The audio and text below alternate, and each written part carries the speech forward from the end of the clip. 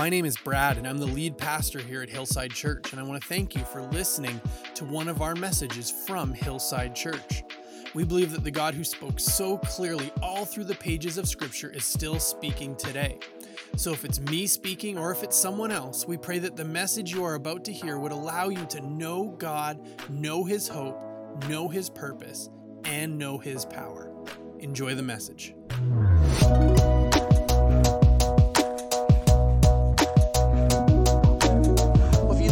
Join our text as we look at the Word of God this morning. You can turn to Exodus chapter 3. That's where we're going to be today. We're in the thick of our sermon series looking at this idea of courageous peace.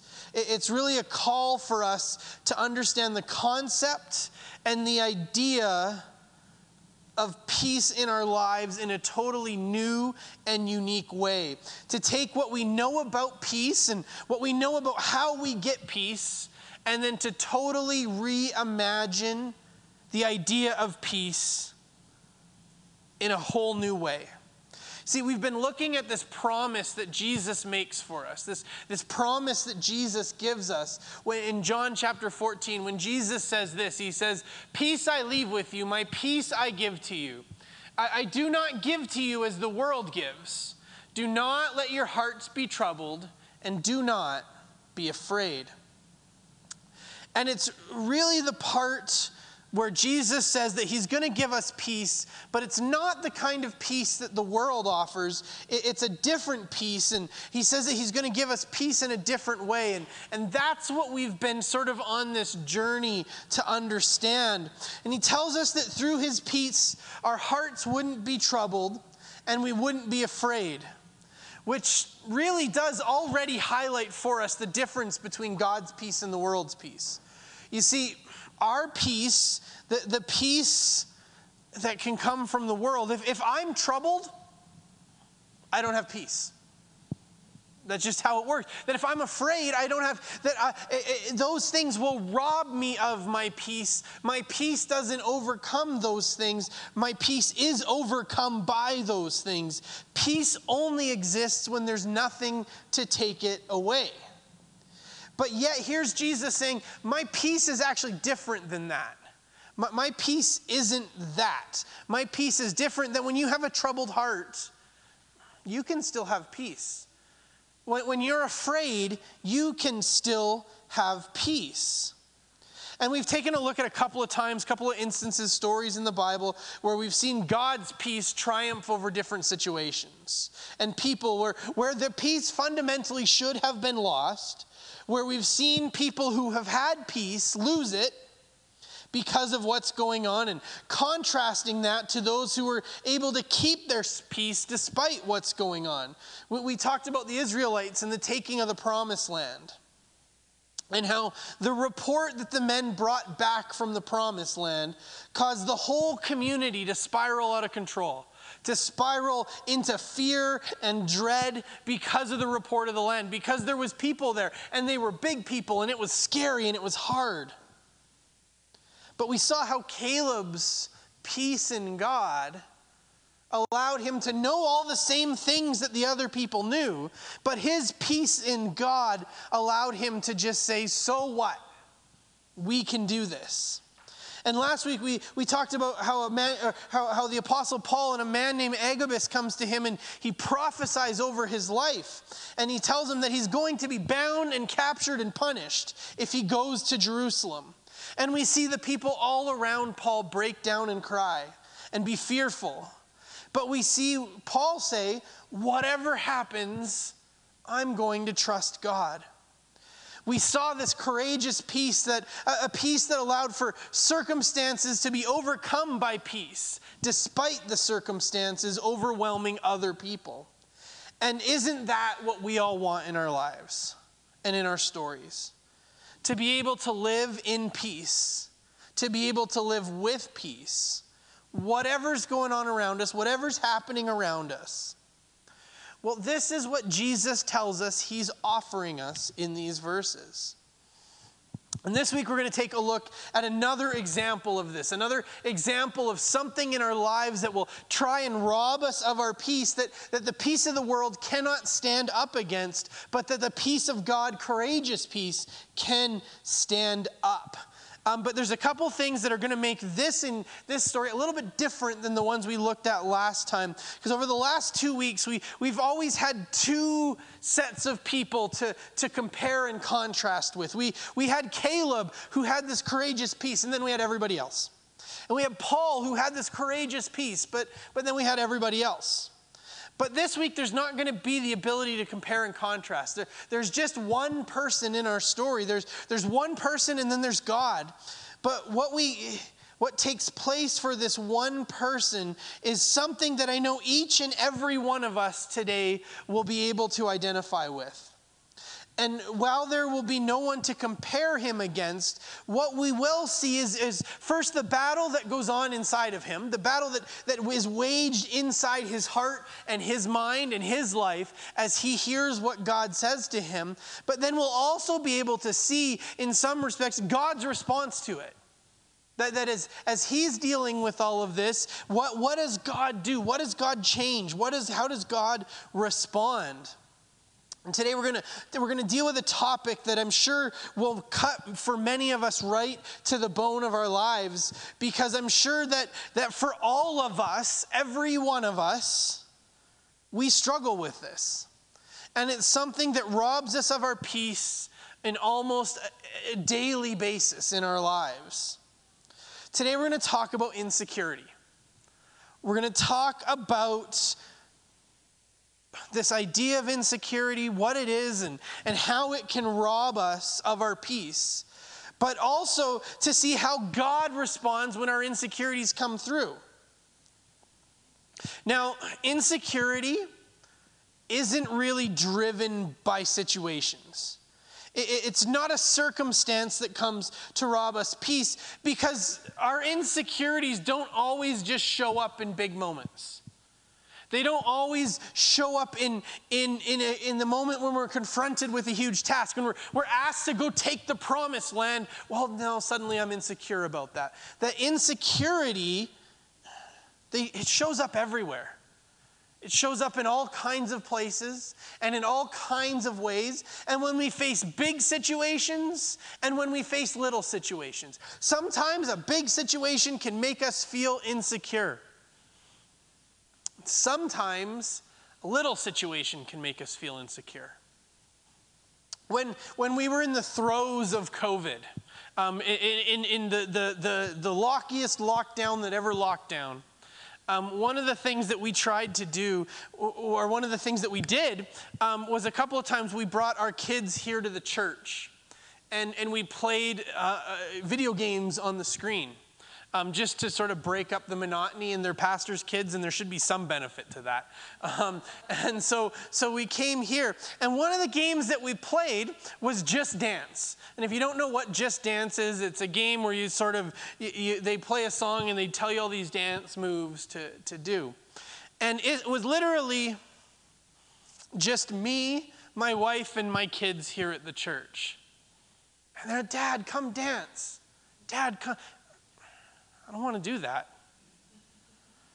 Well, Dad, come dance. Dad, we want you to. No, kids. Daddy doesn't do that.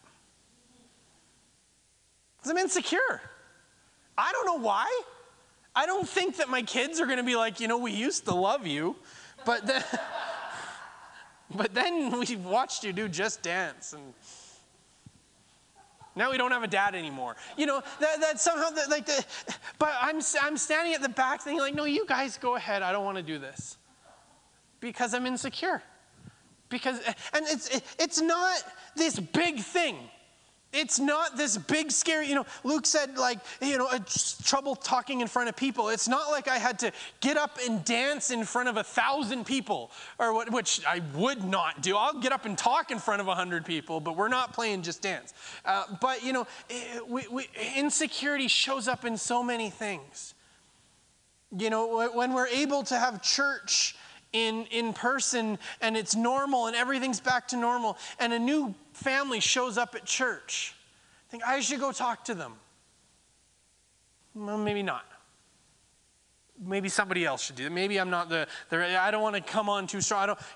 It shows up in all kinds of ways, and sometimes it's big, but sometimes it's little. Sometimes where you least expect it. But insecurity, it's that voice inside your head that whatever the situation, it tells you that you're not enough, that you're not good enough, that you're not the right person, that you can't do this, that if you do it, you might look dumb.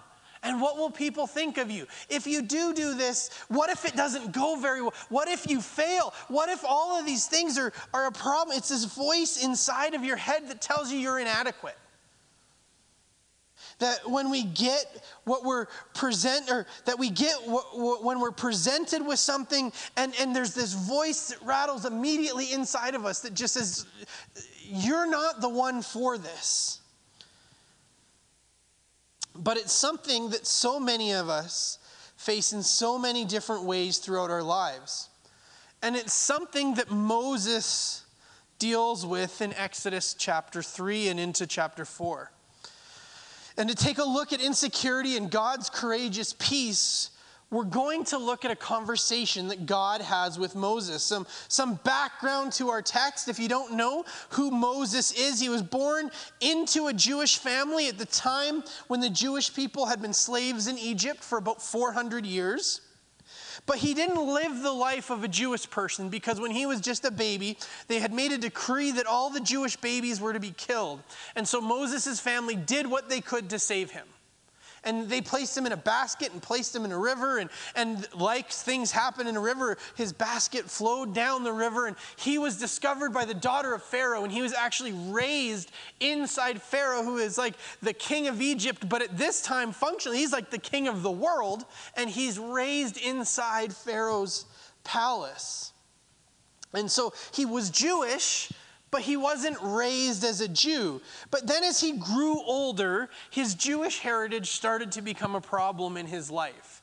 And it started to become this tension point where he was a Jew, but he wasn't raised as a Jew, and he didn't live as a Jew, and he wasn't living in captivity, and he wasn't living like all of this, but he still knew he was a Jew. And it boils over in this moment where he actually kills somebody because he's trying to reconcile his Jewish heritage with the place that he finds himself in life, which ultimately leads to him needing to go into exile on the backside of the desert.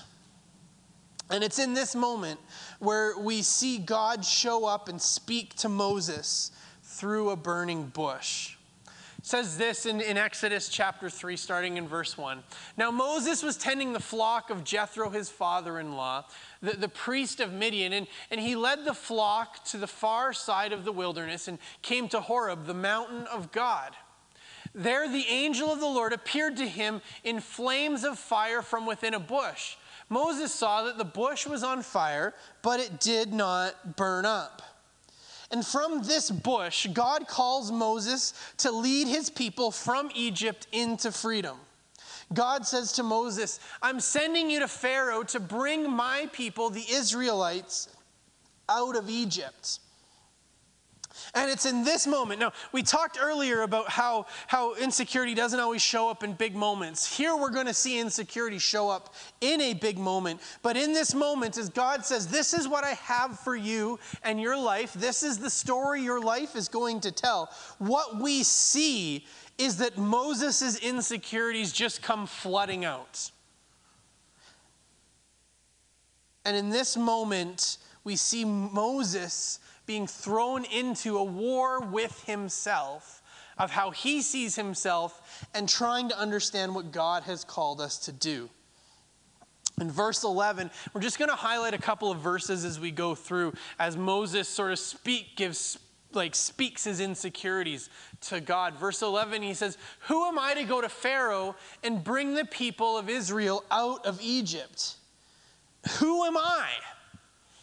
This question cuts right to the heart of insecurity, right to the very core of what it means to be insecure. Who am I? He looked at his own life. He looked at his own faults and all of his problems, and we're going to see some of the things that he sees as barriers between him and being able to do this. He looks at everything that he knows he is and looks at what God is calling him to do, and he says, who? Me? You're asking me to do that? Moses cannot see himself in this role. He cannot see what God has called him to do being fulfilled by himself. He doesn't measure up to who he sees as someone who should be in that role.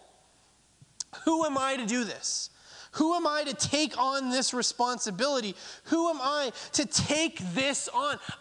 Who is this that you're asking? And we see Moses continue to try and work through this distance between what he knows about himself and what he knows that God is calling him to do. A few verses later in chapter 4, verse 1, Moses says to God, what if they do not believe me or listen to me and say, the Lord did not appear to you? What if they laugh at me? What if people make fun of me? What if it doesn't go well? What if people doubt me? What if, just like I said earlier, who am I? What if I step out in faith and people's response to my step out in faith is who? You? Who are you? Being afraid of what people might think, the sentiment of what if they, it's probably one of the, if not the biggest reason why we struggle with doing the things that we should. It's why we struggle with sharing our faith. It's why we struggle with opening up with the world around us about our relationship with God. What if? What if? What if, or what will people think if I say that? What will people think if I do that? What would people say if I say, I'd like to do that? Everyone will look and go, them? Get out of town. And we can miss out on what God has for us because we can be so afraid of, well, what if they? Proverbs will tell us that the fear of man will prove to be a snare, but whoever trusts in the Lord is kept safe. What if they? Now here's the truth. Sometimes the what if they, our fear of what people might think, it might turn out to be well-grounded. Sometimes we might step out in faith and somebody might say, who, you? Get out of town. Who do you think you are? That we might step out in faith and we might step out and say, I'm going to trust God in this. And we might fall flat on our face. But it's irrelevant because we don't know how it will turn out. We don't know. It might go great. It might go poorly. What we do know is that it's not up to us to make it go either way. That for Moses, what if Pharaoh doesn't listen? Okay, but what if he does? It's not up to Moses to cause Pharaoh to listen. It's not what they might think. It's what God will do. The third thing that Moses brings to God out of concern for himself and his ability is that Moses says to God, pardon your servant, Lord. I have never been eloquent, neither past nor since. You have spoken to your servant. I am slow of speech and tongue. I always enjoy when we translate our Bible like this, because that sounds pretty eloquent. You know, that sounds like I wouldn't speak that well. I am slow of speech and tongue. I have never been eloquent. I don't talk so good. You know, that's what, and that's why I've always enjoyed Charlton Heston's portrayal of Moses. Because he's got this deep, booming voice of a man who's not supposed to speak so well. But Moses continues to look at himself, and all he can see is everything that makes him inadequate. He looks and says, okay, you want me to go talk to Moses? Well, talk to Pharaoh. The first item in the job description is that I need to talk. I don't want to do that. I'm not good at that. The very first thing you're asking me to do is to go speak, and speaking's not my thing. God, even if I wanted to and believed that I could do what you're asking me to do, and even if I wasn't afraid to go do it, I still can't because I don't have the skill set you're asking me to operate in. I don't have what it takes to do it. I don't have the skill, the ability, the attributes, the abilities needed to do what it is that you've asked me to do. So God, even if I was fully on board, I can't because I can't.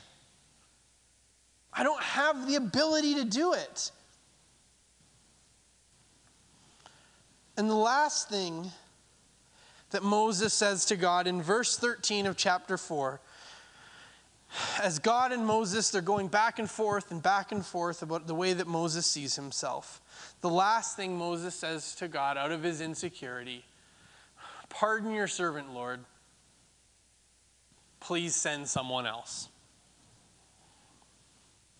Finally, it just comes to Moses saying to God, look, there's got to be somebody else. Somebody else out there who could do a better job of this than me. Ultimately, God, there's got to be somebody better. God, send someone else. And so often in our own lives, this is a heart issue that we have to deal with. God, I don't want to. For whatever reason, could you just send someone else? You know, one of the things that we're going to be talking about over the next couple of weeks as we look at reopening the church is that we're going to talk about our need for Sunday school teachers. And it's really easy to think somebody else should do that. Somebody should teach those kids. God, send somebody else. Not here am I, send me. Here am I, send them. Moses' insecurities just come pouring out to God. All the things that he thinks and believes about who he is and what he can do. So many things about how he sees himself and all the reasons why he can't see himself as the right guy. They just come pouring out.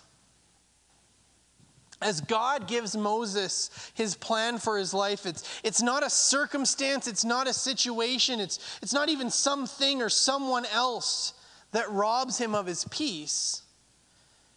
It's his own mind, his own self-perception, how he sees himself and his place in the world, and the lies of the enemy who want to keep him off what God is calling him to do. And they all come marching into his mind, and his peace collapses. It all falls down. He has no peace about this. And I'm sure that I don't have to ask for a show of hands or for us to drop a comment in the chats if this has ever happened to you. If in your life you've ever been faced with insecurity. Instead, we just have Moses. We see Moses and we see his insecurities running out of control. And we don't have somebody to compare him to. There wasn't somebody else standing next to him saying, God, send me. I got this. Send me. It'll be fine. Don't worry about Moses. I'm here. We don't have a Caleb saying, yes, we can do this. Yes, you can do this. But what we do have is God. And we see how God responds to Moses and his insecurities. He works with Moses and how he feels, and he shows him some signs and things that he can do. And he says, if they don't believe you, you can get out your staff, and he put it on the ground, and it'll turn into a snake, and all of that he gives him some assurances that he's going to work through him. But everything that Moses feels about himself and all the reasons he cannot do what God has asked him to do, God isn't swayed. God isn't moved. God doesn't come to see it Moses' way. We don't read in Exodus chapter 4, God saying, you're right. What was I thinking? You are clearly not the right guy. You've got a brother, don't you? Maybe I should go talk to you. Thank you for being so open and honest about yourself. I'm going to go find Aaron. His view of Moses isn't changed because of how Moses views Moses. And almost more significantly than that, because of course, God knows everything. So he's not going to allow Moses to talk his way out of it. But almost more significant than that, God doesn't give up on him either. Well, Moses, if I had known you were going to be this extra, I would have just asked somebody else. If I knew this was how this was going to go, forget it. What a waste of time this has been. If I knew you were going to be this whiny, this much work, I never would have asked you in the first place. No, Moses is God's guy. Whatever Moses' insecurities may be. Now, maybe in your life today, you find yourself in the same kind of place of Moses talking to a burning bush. You know what God has called you to do. You know what God has called you to be. Maybe you don't, but maybe you do. You know that this is the attitude I'm supposed to have. This is the thing I'm supposed to do. These are the things that we're supposed to do as we move forward. These are the things that I'm supposed to be about in my life. And you can have all kinds of reasons for being unsuitable. Or all kinds of other people around you who are more gifted than you are to do what God has called you to do. But the truth of our story is the same truth of Moses' story. When you are God's chosen person, you are God's chosen person. Regardless of what your insecurities might tell you, regardless of all the reasons why you think you can't, you shouldn't, and you won't, you're still the one God has chosen.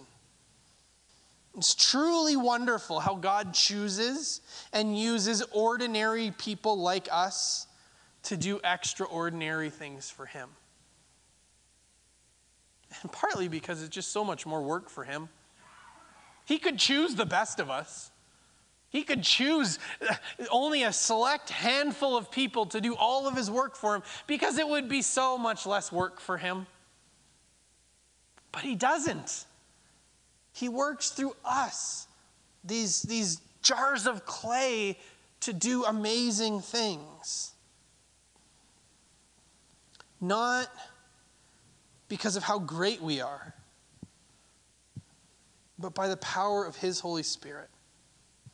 As we look at the call of Moses, then we know the way that God used Moses during the next 40 years of his life to bring the children of Israel out of Egypt to the promised land.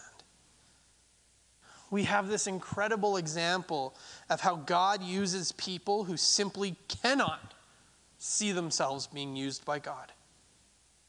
Moses could not see it, and his inability to see it robs him of his peace.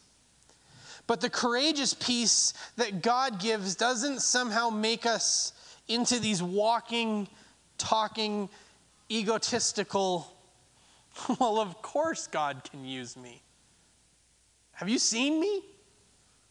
Have you seen what I can do? I am pretty great. That's not what the peace of God inside of us looks like. But the courageous peace that Jesus offers us stares our insecurity in the eyes and knows that it's not about what we can or cannot do, what we think we can or cannot be, or even what we actually can or cannot do, but it's about the one who is calling you. Friends, trust this. Embrace this. And when insecurities start to make you doubt, flip it around and say, God, I may doubt myself, but I will not doubt you. So I will let your perfection override my feelings of imperfection and be what you have called me to be.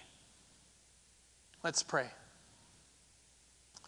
Father God, I thank you so much that you are not caught off guard somehow by how weak and frail we can be as people, by how weak and frail emotionally we can be as people, by how insecure we can be as people. But God, I thank you so much that even in our insecurities and even in our frailty and even in our weakness, God, you choose to work through us. God, when I struggle with my insecurity, God, you're not somehow going to turn your back. That as we as people struggle with our insecurity, God, that you're somehow not going to become exasperated with us. You're not somehow going to give up on us. But God, I thank you that even as we, your children, may struggle with insecurity, God, I thank you that your courageous peace just allows us to see past all the things that we think are true or all the things that may be true. And your peace allows us to rest in the understanding that, okay, I can't do it, but God's going to have to. That we, like Paul, can say, I will boast in my weakness because it's the power of God at work in me. Where I'm weak, you're made strong. That your power is made perfect in our weakness. And so, God, as we look and we are so well acquainted with our weaknesses, may your peace, may your courageous peace allow us to be overcomers of our insecurities. May we not fall to our insecurities, but may we love you, follow you, embrace you in our lives. That our insecurities would just become background noise in our life, and our call and our focus and our eyes would be set on you. God, I pray for each one gathered here, each one watching, each one hearing this. God, that struggles with our insecurity, that struggles with feelings of inadequacy, with feelings of not enough, with feelings of not good enough, with all too much familiarity in their life of all the things that are wrong with them. God, would you begin to heal us? Would you begin to heal our minds and our spirits? Would you begin to heal our souls? Would you begin to heal the eyes of our mind that have become so focused on us and our insecurity that we've lost sight of you?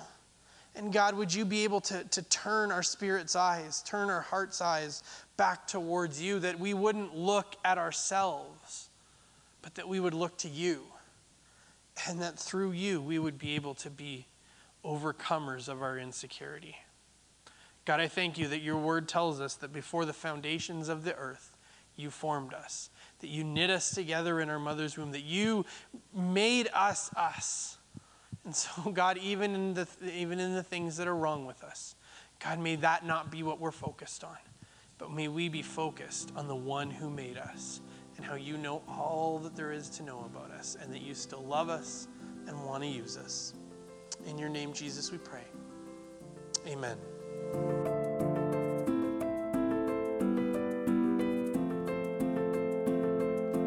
Hi, we're Bob and Carol Petka, and this is our story. Mine starts when I was a young fellow of 8, went to Sunday school, and always knew about God and Jesus Christ, but didn't really accept the Lord until I was 11 years old at a tent crusade. And when did you accept the Lord? When I was 10.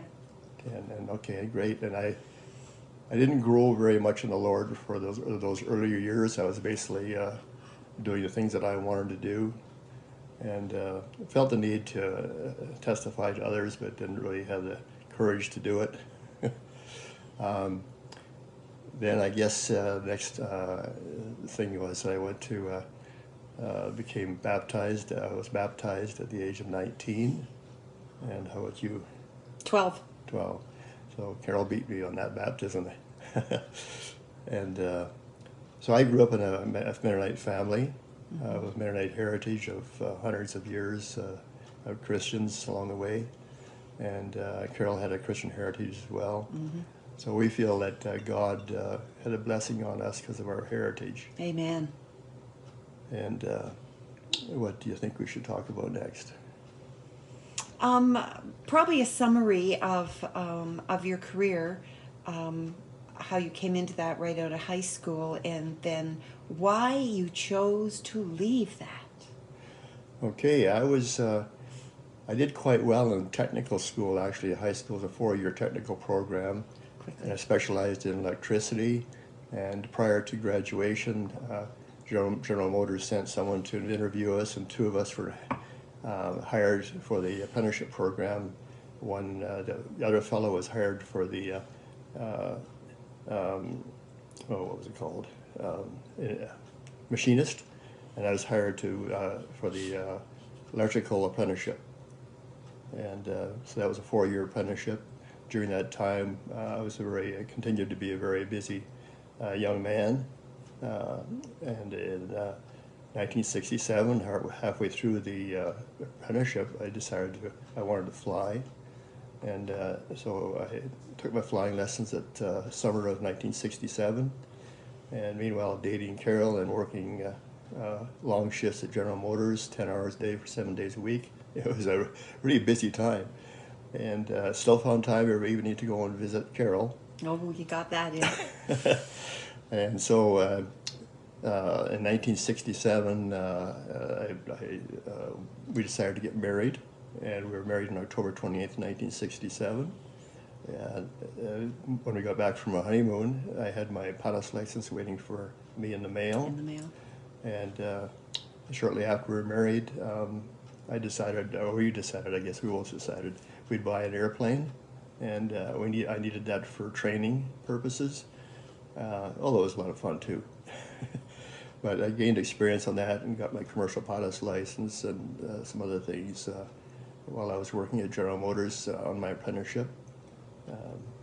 I became I guess you'd call it, they call it SMELS. It's an acronym, Single Multi-Engine Land and Sea endorsements and ratings, and also instructor's rating. And then in 1970, after 1 year as a journeyman, I decided I want to go get a job flying commercially. And so then after we left General Motors, we had our first son was born about the time when I left General Motors, and we moved to Parry Sound, Ontario, and started a long career in flying at various locations in Canada, which was very interesting work. And the goal and the objective through this flying, we always wondered if God would lead into missionary aviation. Did you want to mention that? Yes. That was really the drive behind it. Yes, I had felt a call to go into missionary aviation, but I guess I realized that it would be a difficult road because I had a young family and a growing family. It would be very difficult for all of us all the way around. So we just kept moving forward with the flying and the endorsements and. Right, the flying career, progressing to a larger aircraft in different locations. So we moved across the country. From my first job was in Parry Sound. And moved No. No. Oh, okay.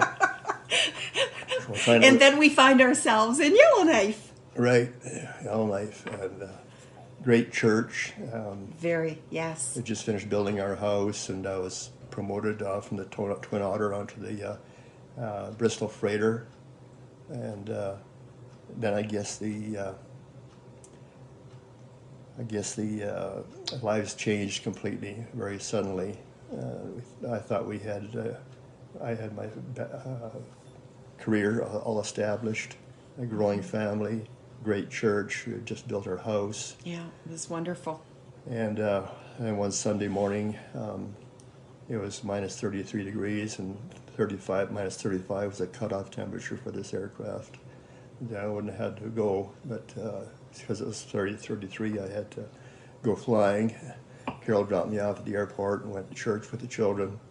We flew across to Hay River, Northwest Territories, on the south side of Great Slave Lake, to pick up a load of corrugated steel siding, which was loaded on the aircraft and tied down. We checked the load for security and felt that it was secure enough, but due to lack of experience and not knowing the nature of the load, we taxied out, warmed up the engines and taxied out for takeoff. And they found out later through the investigation that the load from the vibration had probably settled 3 inches. Underneath the straps. Yeah, making the tie downs loose. And then when we proceeded to take off, the load was allowed to slide back. And shortly after takeoff, the aircraft pitched up, the wings stalled out, and we did our stall recovery and ended up crashing on the side of the runway. And then I guess the trials began. God, I think, gave us a number of miracles along the way here. We're both critically injured, of course. You and your co-pilot. Yeah, the first miracle was that there was a crash fire rescue vehicle on the ramp waiting for a Pacific Western Airlines Boeing 737 to come in. And they were on standby, and they saw us go down. And they were out there in 45 seconds spraying the aircraft with foam fire retardant.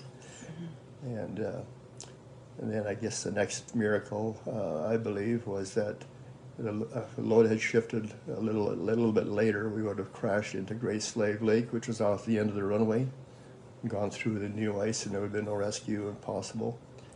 Then I guess the third miracle, well, that was I think it was a miracle that the co-pilot was still conscious, that he was able to help them determine where to cut around the cockpit to extract us. And they peeled the top back like a can, or a lid of a can.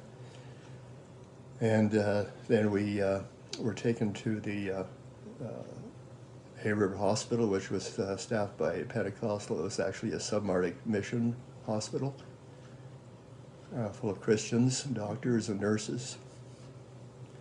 And they were able to pray over us. But,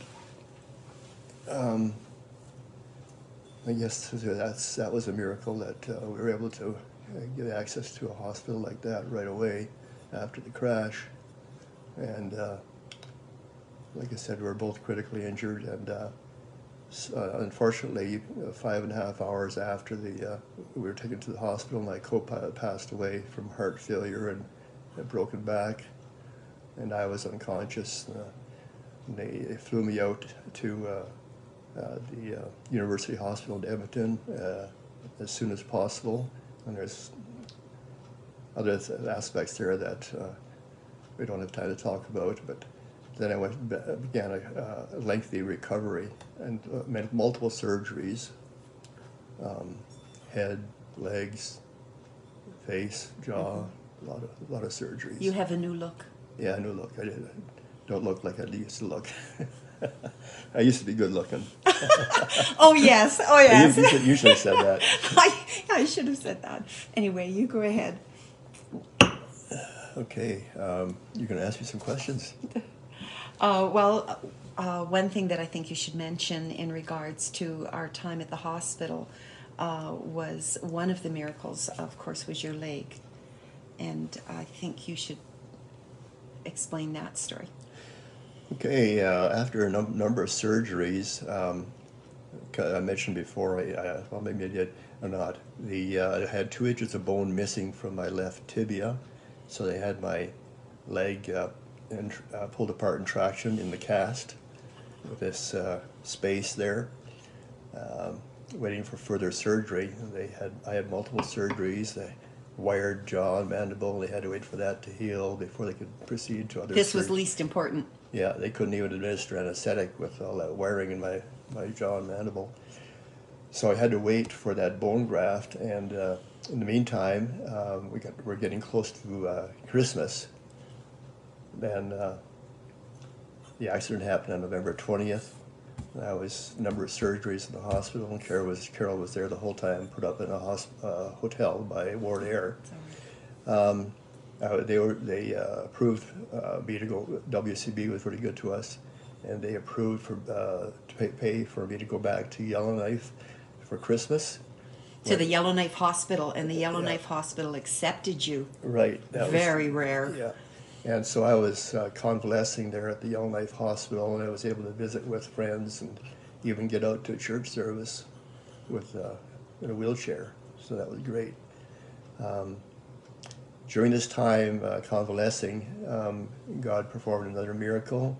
The people at the church were praying for me. I went forward for prayer. Yes. And then it came time to go back down to the University Hospital in Edmonton after the bit of a break there in Yellowknife, and they were able to proceed with the bone graft. And the surgeon was really quite surprised that across that 2 inches of bone there was a bone had grown about the thickness of a pencil. In that gap. In that gap, yes. And so she had never seen, except from the smaller children. So I believe that God performed that miracle for us. And we'd actually taken a pair of shoes with us in case God did a total, complete healing. We were ready for a miracle. Yeah. But I think over the years, this is probably taking a little different direction. And God has been very real to me in many ways. And I was able to commune with Him. I had lots of time convalescing and able to commune with Him. And one verse in particular stood out in Job, and I don't have the reference now, but Job said that even though God might slay him, yet would he still serve. He would still serve him. And I felt that way, that God wasn't responsible for this, Satan was. And that it didn't change my mind as far as following Jesus. Where do we go next?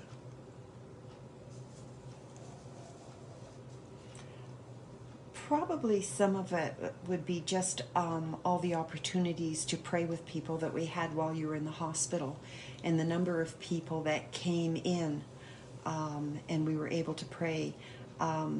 The relationship we had in the intensive care waiting room that Bob wouldn't have even known about, and how we prayed with each other in there, and certainly an encouragement to me for friends to not hesitate in the need of crisis, in the time of crisis, to go and pray in faith, believing boldly when the circumstance demands it. And I knew praying over Bob's bed when we were in intensive care, and the nurses are watching, and we just lifted hands to heaven and prayed on his behalf for his life, and God has answered prayers. So you weren't supposed to live, and you did. They were going to amputate your legs, and they didn't. There's just been so many miracles. It wasn't that God will always pull you out of the crisis, but we had so many little golden nuggets to know that He was walking with us throughout that time. Right, so a lot of things are different in our stories in that respect. I was out of it being cared for in the hospital, and Carol had all this other relationship going on outside hospital even. But over the years, I continued to seek the Lord for healing. I really felt that God could heal me. He has healed me in the past, and that He could heal me again. And it took a number of years, and I came to the realization that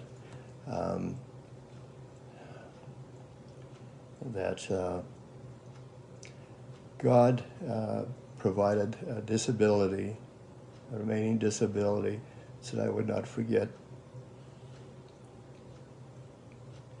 what He's done for me. So we would not forget. Right. Yeah, I see we're up to 15 minutes already. And that's part of our story for today. Yeah. The weight of the world is getting heavier now. Feels like it's far too much to carry. Thanks for listening to this message from Hillside Church. I pray that you were blessed by what God had to say in this message. If you would like to connect further with Hillside Church, there are a couple places you can go. hillsideairdrie.ca is our website, and you can find us on Facebook, Instagram, and Twitter at Hillside Airdrie. You can also look us up on YouTube and find all of our messages on Apple Podcasts. If you would like to connect to the pastoral team at Hillside, you can do that through our website, hillsideairdrie.ca, and click on About Us in the main menu, and then click on Our Pastors. We're so thankful to be able to share the gospel message of Jesus Christ with our community in Airdrie and with you today. At Hillside Church, we are a family, not by blood, but a family that's been bought by blood. And that family includes you. As family we go. Keep on going, so keep on hoping. Keep on hoping. What if the miracle's a moment away? What if the morning's just about to break and all the innocence you thought that you lost was there inside of you all along? Come on and keep on hoping when the days get dark. Keep on singing, don't you ever lose heart. Lift your eyes, the one who gave you life will give you strength to keep on going. So keep on hoping. Keep on hoping. Come on and keep on hoping. Keep on hoping. You gotta keep on hoping. Keep on hoping. Whoa. There's hope for a better tomorrow. There's hope for joy over sorrow. 'Cause God's still good and He's still got it all in control. Yeah. There's hope for a world that can change. There's hope for love over hate. 'Cause God's still good and He's still got it all in control. Whoa. Keep on hoping. Keep on hoping. Keep on hoping.